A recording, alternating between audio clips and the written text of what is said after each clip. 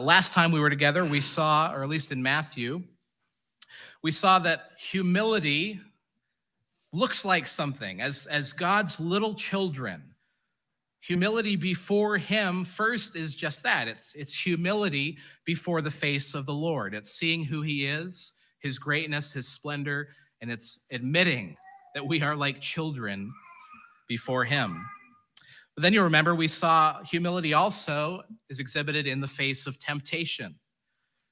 Humility in the face of temptation is admitting that we are weak when it comes to temptation, that we are prone to it, that we are not strong enough all the while to overcome it, that we must take it seriously, both in our lives and in the way we treat others. And then finally, we saw humility in the face of mercy. And we saw that great parable of how God, like a shepherd, seeks out his sheep, how he's not willing that one of them would perish, but yet he is intimately and wonderfully concerned with each one of his children, and that we should not despise one of them. And then we talked about that. What does it mean to despise one of God's children? And I'll just go through these quickly. We despise God's children by overlooking them in favor of a more important person. We despise God's children by neglecting to care for them. We despise God's children by ridiculing them. We despise God's children by taking advantage of their weakness. And we also saw we despise God's children when we reject somebody who lovingly corrects us. And it's that one which sort of leads us into the next passage as we pick up in verse number 15 this morning in Matthew. We could really sum up this passage in Matthew 18, verse 15 with the opening words, if your brother sins against you. By the way, if you're using one of the Pew Bibles today, if you need help finding it, it's on page number 773. And if you don't have a Bible, if you'd like one, that can be your gift today from our church. But Matthew 18:15, Jesus says, if your brother sins against you. That sums up the rest of what we're going to read in Matthew 18. That is the case. The first half of the chapter, the idea was don't tempt someone to sin. Don't be a stumbling block in the way of somebody else. But here, Jesus has moved beyond that idea to the fact that the sin has taken place. Somebody has sinned against you. Your brother or sister, they have fallen in that temptation. And if that's the case, what do we do? What do we do? Now, the verses starting in verse 15 and really first through verse 20 are usually referred to with a reference of church discipline. Now, that can be a scary term. I'll just admit that. It can be a misused term, but it also can be an ignored term as well. We don't have time this morning to talk about every kind of case where these principles are either misused or misapplied or ignored, but we will take our definition from Jesus as we read through the passage. But in big picture language, there are really two ditches that we can fall into when it comes to this passage. There are instances where we just totally ignore it, where there's no attempt at all to do anything like what Jesus teaches here. But on the other side, there are instances where it's overused or misused to make a mountain out of every little sin and failure that comes up. Or worse, it's used to promote things that aren't actually sin, but just when somebody goes against our preferences. Now, this term is sometimes even called excommunication, which is even a scarier term, isn't it? But it's really, these things, church discipline, excommunication, are really just terms that have been coined to describe the last step in Jesus' words here.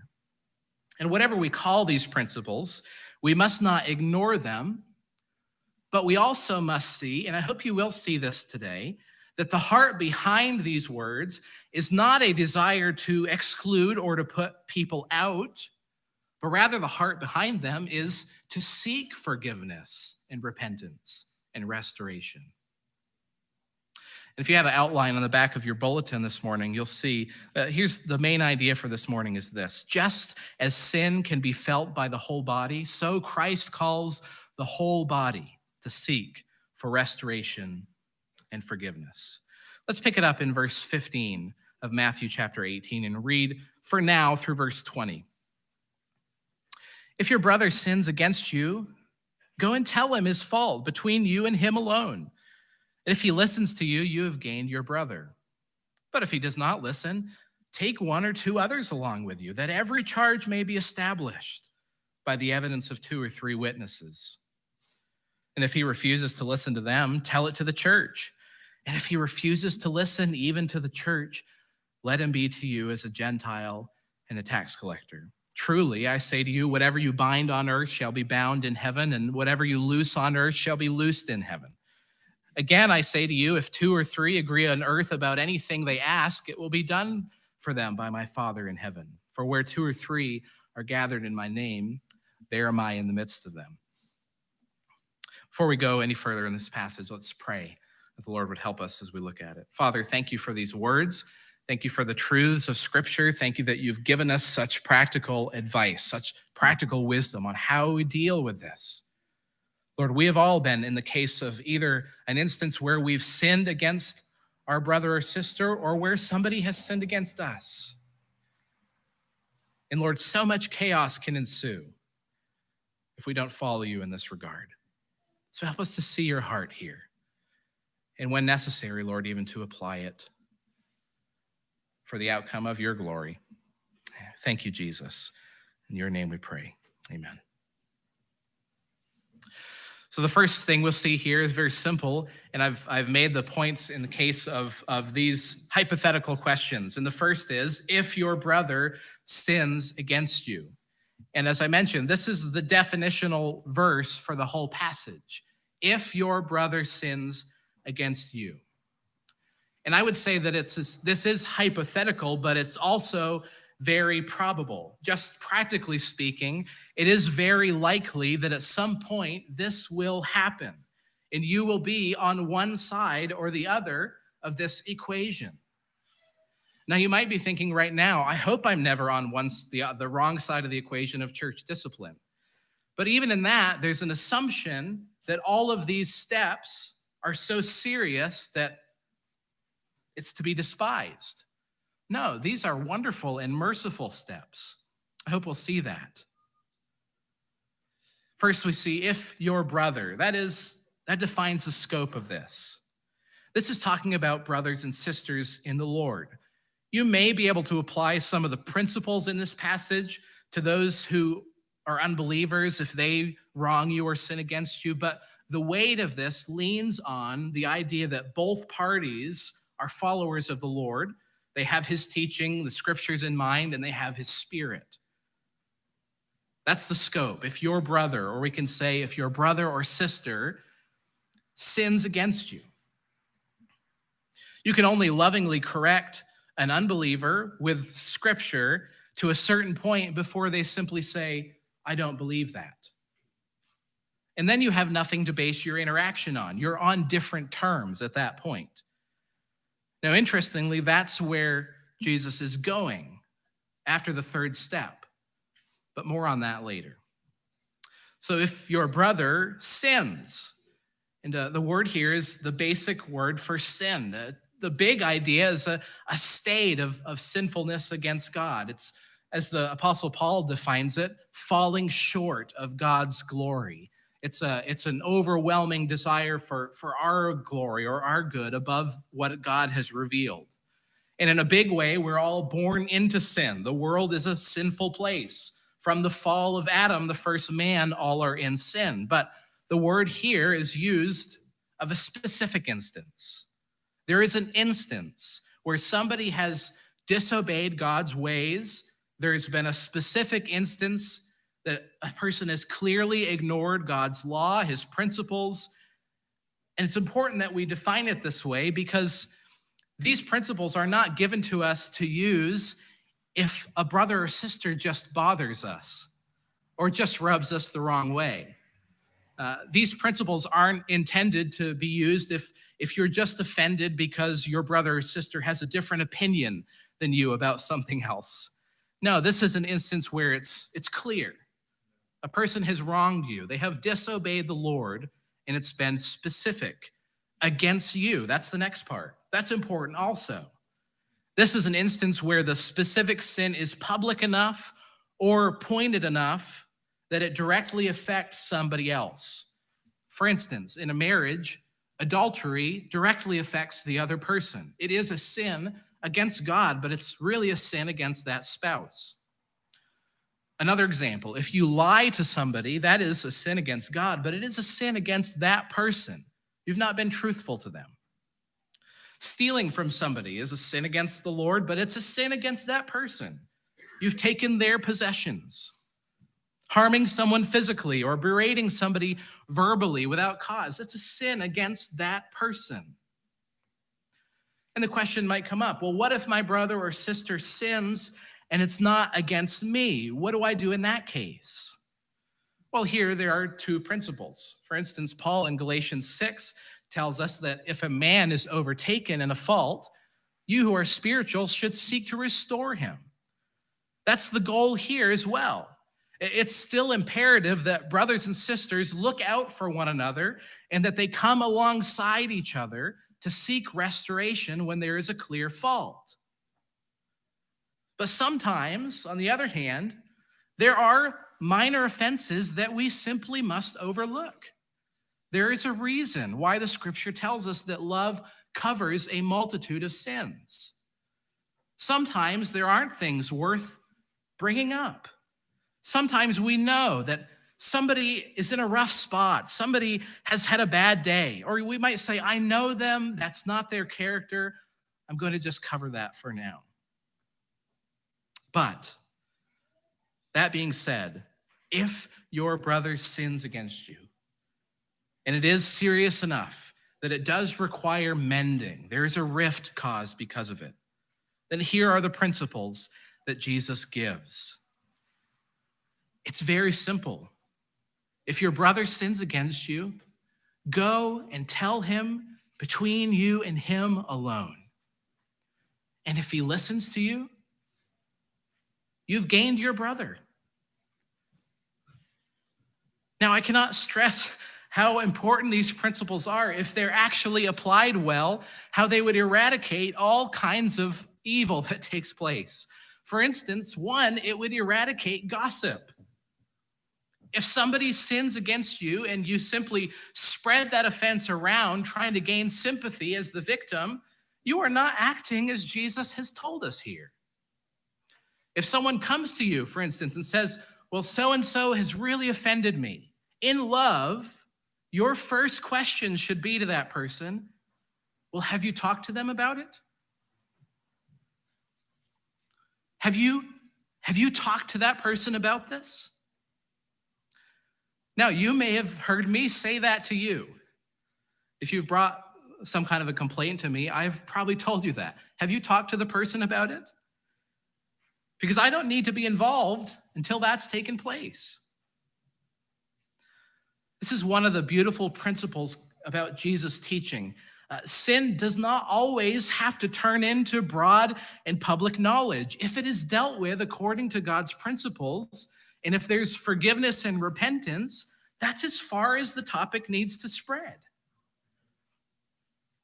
And this is the principle here, that the circle of effect of this sin should stay as small as possible. There's another temptation that this principle can eradicate as well, and that's the temptation to bitterness. Sometimes we're sinned against and we're either embarrassed or nervous or scared, or maybe we're too prideful and we won't go to our brother or sister. We might say something like, he's the one in the wrong, he needs to come to me. Or we might say something like, I don't know what's going to happen if I bring this up. And we tell ourselves that we're just going to grit and bear it, or we're just going to get over it. But usually what happens when we say that is, rather than getting over it, we become bitter.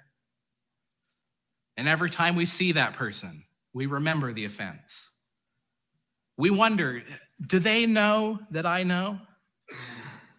we wonder, would they apologize if I confronted them? And we stew about it.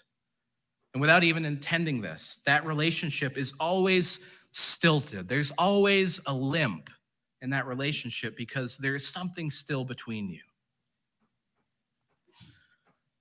And Jesus' words here are wonderful. If you go to that brother or sister, and if they listen, you have gained your brother. Now that's a real admission that when sin takes place between two parties, there is a real rift there. There is real damage that has been caused. And at the same time, when restoration takes place, there is a real repair. We don't have to go on in bitterness or stubbornness. And we certainly can't go on in gossip because we've gained our brother. We've gone to them. We've lovingly told them that they've hurt us. And we believe they've sinned against the Lord and against us. And with God's grace, the hope would be that they would say, my goodness, you are right. I am so sorry. Or even they might say, I know I sinned against you. I've been ignoring that. I've been stubborn about it. But I'm glad you confronted me. I needed to repent of that. You don't know how your loving dealing with a brother who sinned against you can be a grace of the Lord in that person's life to bring them to a point where they see.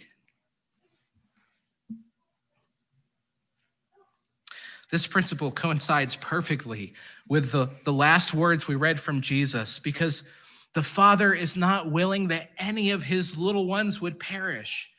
God doesn't want any of his children to wallow in sin. He wants them to be restored. And when they are restored, as we read in verse 13, he rejoices over them. And so, if we gain our brother back, we should rejoice as well. Now, that's the intention, that this instance would stop at level 1. That's the best case scenario. Somebody offends you, they sin against you, you go to them in love, and by the grace of God, they repent, they listen, and you've gained your brother, and that's it. However, since things always don't work out the first time, and the best of intentions are not always played out, Jesus goes on. Verse number 16, but if he does not listen, if he does not respond appropriately, that's the word behind, or that's the idea behind the word listen. And we all know that. Your parents ask you, did you listen to me? And you say yes. And then you don't do what they said. You didn't listen to them, right? No, you didn't listen to me. That's the idea here. You go to your brother and they listen. They respond appropriately. But if not, if there is no acknowledgement, or if there's stubbornness that remains, or even if there's more ill intent, what do? Well, you take another brother or two with you. And this principle comes directly out of the law of God. In Deuteronomy 17 and also in Deuteronomy 19, this principle is given. A single witness shall not suffice against any person for a crime or a wrong in connection with an offense he's committed, but on the evidence of 2 witnesses or 3 shall a charge be established. So Jesus hasn't reinvented the wheel here. He's applying this to his new followers. And the idea is to establish the seriousness of an offense. And sometimes that is required. Sometimes the person who has offended you is so close to you that you can't get through to them. Now, what do I mean by that? If you have marital trouble, often your spouse will not listen to you because they've grown accustomed to you giving them leeway and mercy, or they think they'll never leave. Or maybe they know you're timid and you won't press this issue too much. Or maybe they've grown so comfortable around you that they don't take you seriously anymore. Again, and that's one of the ways we despise our brothers and sisters, when we won't hear them in their loving correction. So Jesus says, take a brother or two. And the principle here would obviously be that they're credible people. They're good people, people with the same intention of restoration in mind. Now, the opposite of that, and here's something to watch out for, if you're bitter against somebody, don't surround yourself with others who will just commiserate in your bitterness. No, surround yourself with people who want the best in that situation as well. People who want restoration. Take them with you. And if your brother listens, you've won your brother. And the sphere has been broadened to only 3 or 4 people. But still, the intention there was that the brother would listen. But finally, and this does happen, in a case where the brother will not listen to even those 2 or 3 other credible, faithful witnesses, Jesus says, tell it to the church. Now, the word there for church is the one used throughout the New Testament. It's the word for assembly.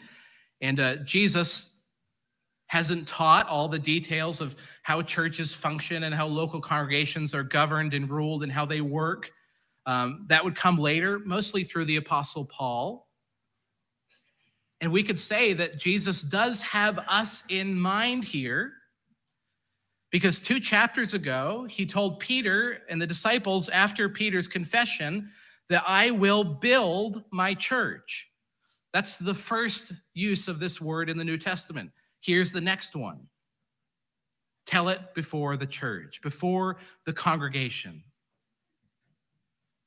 This is no longer just talking about an assembly in general, or even just the assembly of Israel, as the word is used in the Old Testament. But it is used of those who have come together because Jesus is the Christ, the Son of the living God. So with that in mind, it might become necessary, if the brother continues in his stubbornness, to take this before the assembly. Now, the purpose there is not to be a major gossip session. The purpose is the same as in step 2 and in step 1, that the brother would hear, that he would listen, that he would repent and be restored, that the assembly together might witness against that person and say, you've got to look at what you're doing. You've got to see this through the Lord's eyes. You have to look at this in light of Scripture. And that the person might no longer hide behind his personality or his comfort, but that even would be a grace that brought him again to repentance. Now, there's an example of this in 1 Corinthians 5. We won't read all of the details, but suffice it to say there was a man in the church at Corinth who is guilty of a public and heinous sin, a sin that Paul said even the outsiders say that this shouldn't be done.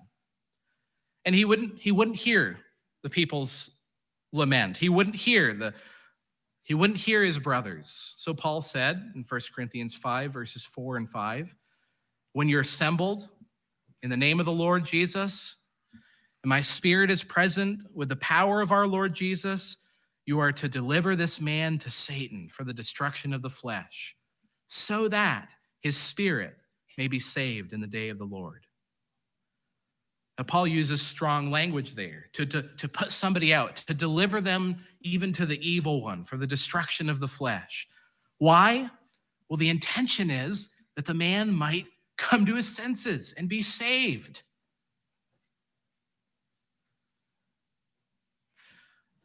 And also, Paul's language gets to the heart of the principle as well. When somebody is put out of a body of believers, there should be a feeling of weight there. Now, community in our day is not so functionally important as it was, for instance, in Paul's day and Jesus' day. Consider that some of these new believers would have been ousted from their homes and places of work because they followed Jesus. The community of believers then would be everything to them. And if they had to be put out or excluded from that community, then where could they go? There would be a real sense of need for the body of Christ. Now, this is a side principle, but I hope you hear it. Do you have a real sense of need for your brothers and sisters? So that if for one reason or another, hopefully not this reason, but for any reason, if you have to be excluded or separated or apart from them, that there's a real sense of urgency, there's a real lack, there's a real emptiness there. Do you have a real sense of devotion and accountability and belonging and trust with your brotherhood? I hope you do. I hope that we live in such a way that it would be a frightful thought to have to be separated from our brothers and sisters in the Lord. But unfortunately, in our day, it's more likely that somebody will depart and go down the road and find another church that doesn't know what's going on. Now, that's not a plight on other churches. The Lord works through all the local bodies of the Lord. But it is also important for churches and pastors to have good relationships. That's why I seek to fellowship with a whole bunch of other like-minded pastors in the area of various stripes, denominations, and even various theology. It's for the good of the whole body that we be unified in these things. And it's for the good of the straying person as well. Because if they're allowed to go on in their rebellion without ever facing it, it doesn't bode well for the reality of their relationship with Christ. That's why it's so important to be accountable to a group of believers. Here, we do that by way of church membership. You sign on, so to speak. You say, I'm going to partner with this group of people. I'm going to covenant with them together. I'm going to submit myself to them and they to me, so that if something goes awry, they'll be the first ones to tell me about it.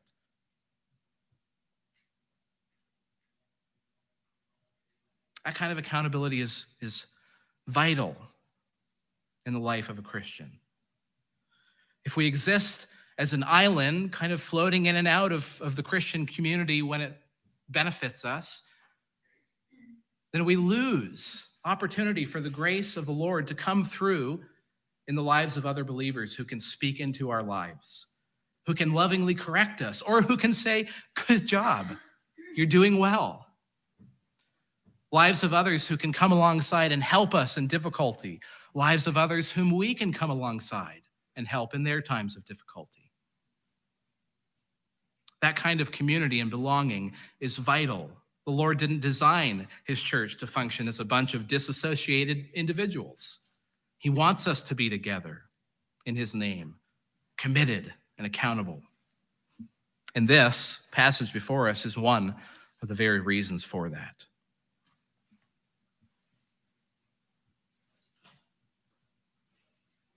We read in verse number 17, if he refuses to listen to them, tell it to the church, and if he refuses to listen even to the church, let him be to you as a Gentile and a tax collector. Now, what's the idea here? There is a real separation that has to take place. If somebody has to be excluded from the body, if a group of Christians has to say, man, by your testimony and by your refusal to listen, we can't say that you're following Jesus anymore. And if that takes place, there is a real separation. There is a real acknowledgement that that person no longer places himself under Christ. They're on different terms now. But we also must remember, as Jesus said, to let him be to you as a Gentile and a tax collector. We also must remember what Jesus' heart toward Gentiles and tax collectors are. Remember, one of the tax collectors is writing this gospel record. And the Lord had shown grace to him.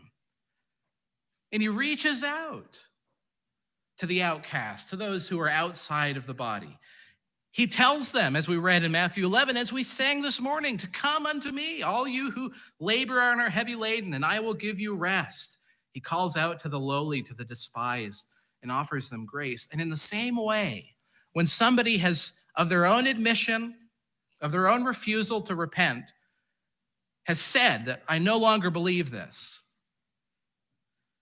May we not despise them and hate them, but may we treat them rather as somebody to be loved, to be witnessed to, that the gospel might penetrate their heart, that in them being put out for a time, they would sense the need to be again united with Christ through his body.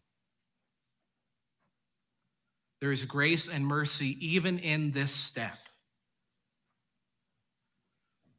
If you've been a part of a congregation who has had to do this, and you've had to remove somebody from the church rolls, for instance, or exclude them, and if there was a spirit there then of bitterness, of wrath, of holier than thou, of anger and hatred toward that person, then that was not done in the Spirit of Christ that is displayed here.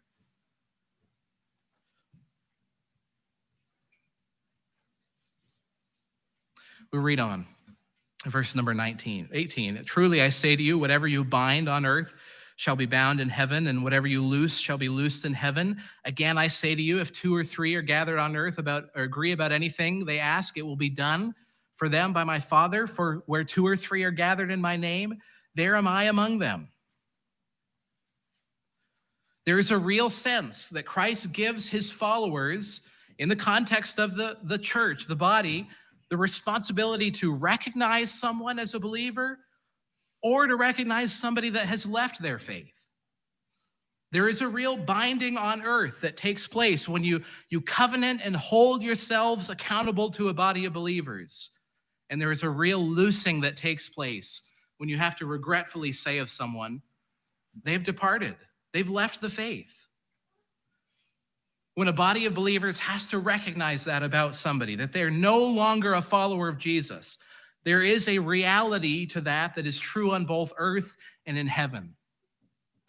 And if you're part of a biblical church that follows the Lord in this way, you should value that place in your life. The assembly of believers has a real authority granted by Christ to make this declaration. If done in the Spirit of the Lord and following him, and when somebody repents, the body also has the authority granted by Christ to say, welcome back. When somebody repents and is restored, the assembly also has much ability to comfort. That passage we read in 1 Corinthians about the man who had to be put out, well, it has a partner passage in 2 Corinthians. Now, almost all Bible teachers believe this is referring to the same individual. And Matt read this a little while ago, but I read it again. If anyone has caused pain, he has caused it not to me, Paul says, but in some measure to all of you.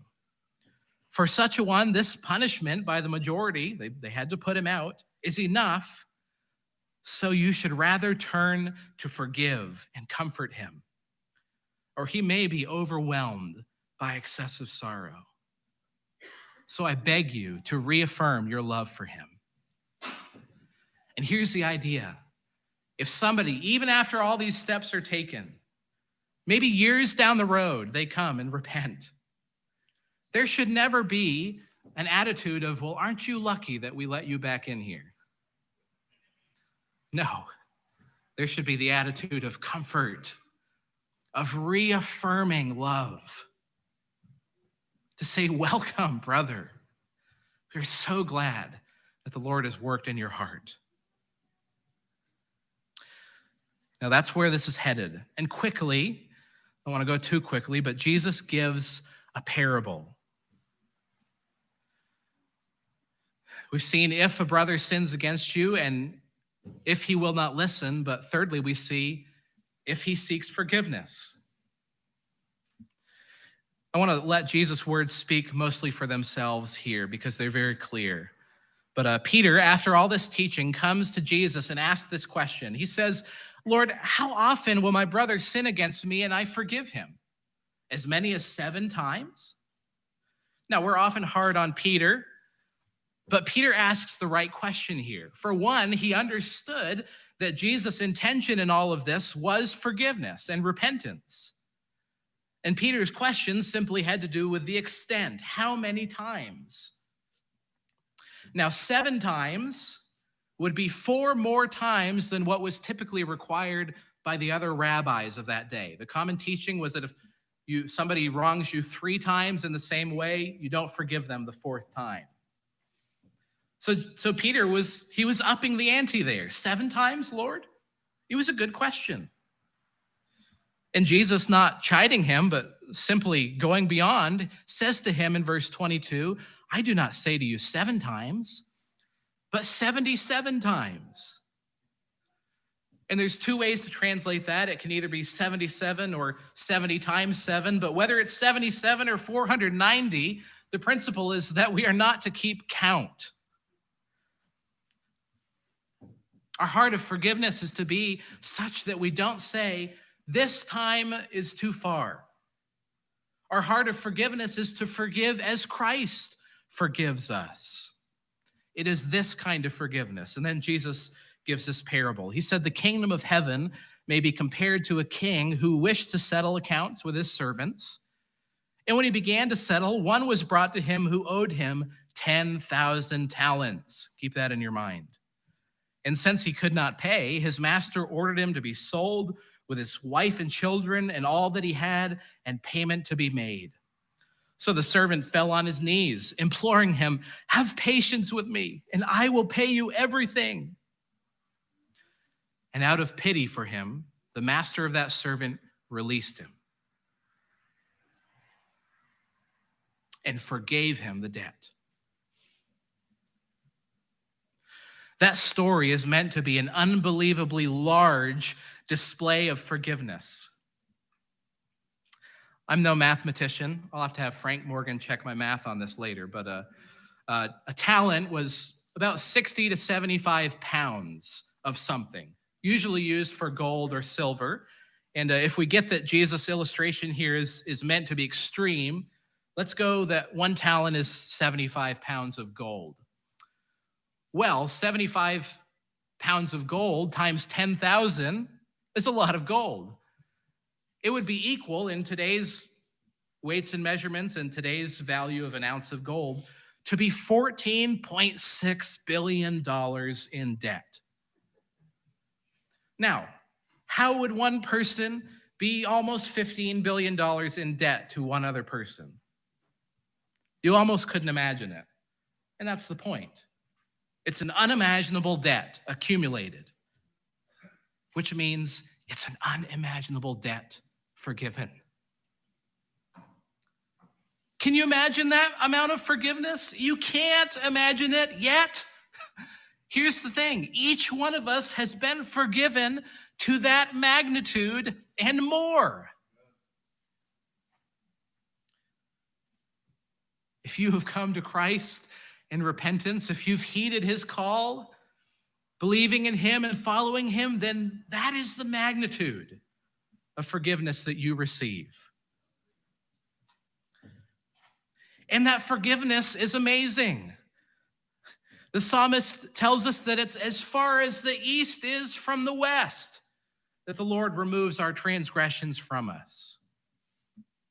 And that's why Paul tells us in Ephesians 4 to let all bitterness and wrath and anger and clamor and slander be put away from you, along with all malice. Be kind to one another, tenderhearted, and forgiving one another, as God in Christ forgave you. Do you hear the call of forgiveness? Now, what is forgiveness?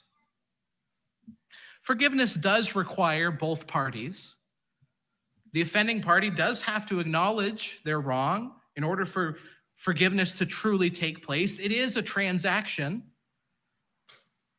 But even if the other person hasn't acknowledged their wrong yet, we are called to have a forgiving heart, to be ready to forgive. As soon as the person comes in repentance, we are to forgive them, whether for the first or the 50th time. And forgiveness doesn't always erase every consequence.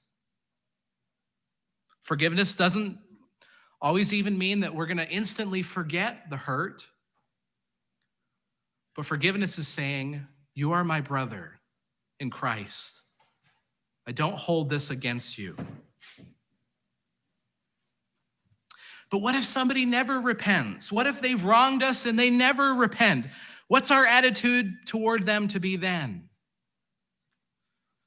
There's some helpful words in Romans 12, verse 19 and following. Beloved, never avenge yourselves, but leave it to the wrath of God. For it is written, vengeance is mine, I will repay, says the Lord. To the contrary, if your enemy is hungry, feed him. If he's thirsty, give him something to drink. For by so doing, you will heap burning coals on his head. Do not be overcome by evil, but overcome evil with good.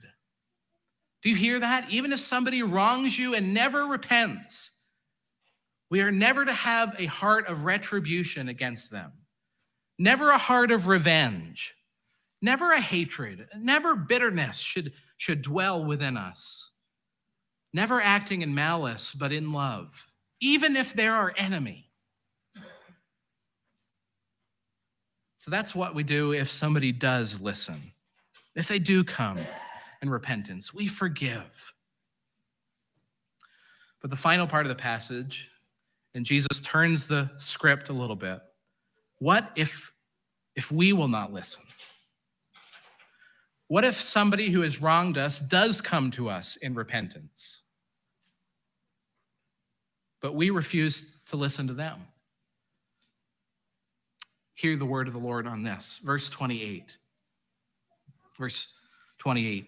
When the same servant, the one who had been forgiven $14.6 billion of personal debt, when he went out, he found one of his fellow servants who owed him 100 denarii. That's 100 days' wages worth of money.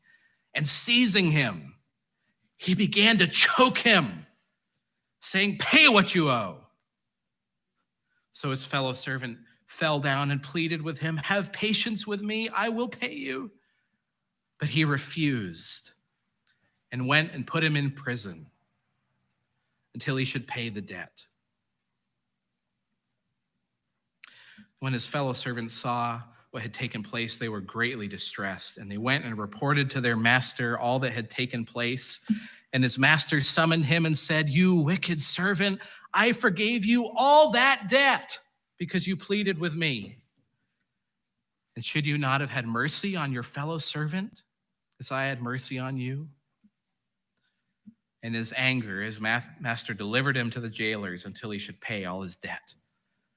So also my heavenly Father will do to every one of you if you do not forgive your brother from your heart. The example here is of a calloused, recalcitrant, unchanged heart. Again, the example is meant to be absurd. If you've been forgiven billions of dollars of debt, how could you not turn around and forgive a few $1,000s worth of debt? And the call here is simple yet strong. Do you have a heart of forgiveness? Has God forgiven you? And has his forgiveness transformed your heart in such a way that you freely forgive when somebody repents? Listen to the end of verse 35. That's the key to this. My heavenly Father will do this to every one of you if you do not forgive your brother from your heart. From your heart. When forgiveness exists in the heart by grace, it will flow out. Just like, as Jesus has said in other places, that out of the mouth proceed all kinds of things, lying and debauchery and evil thoughts and murder. In the same way, a spirit of unforgiveness and bitterness reflects an unforgiven heart. The reality of who we are exists in our heart.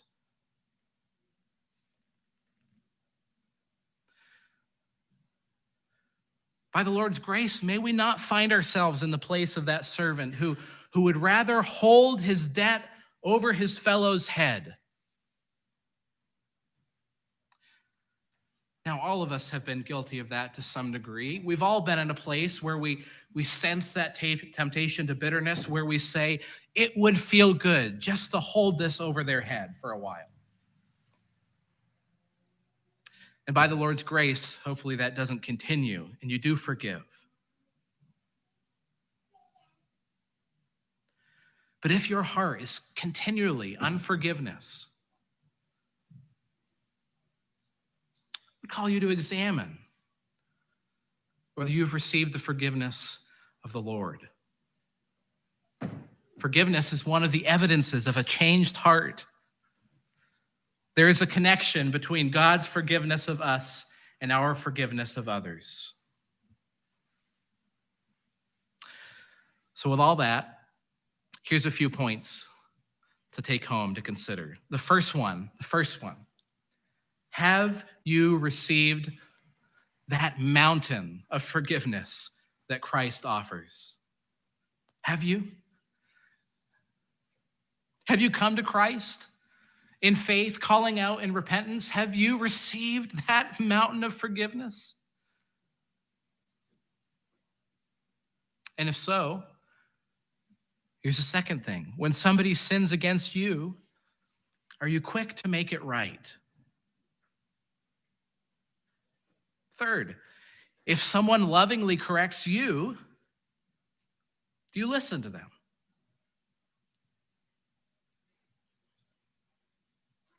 When someone repents, do you forgive them from your heart?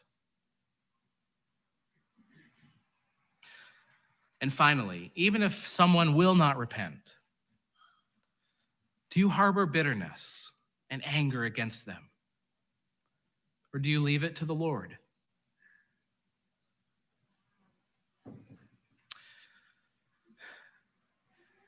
May our Savior's heart of forgiveness come through his word today. May it shine through in our lives.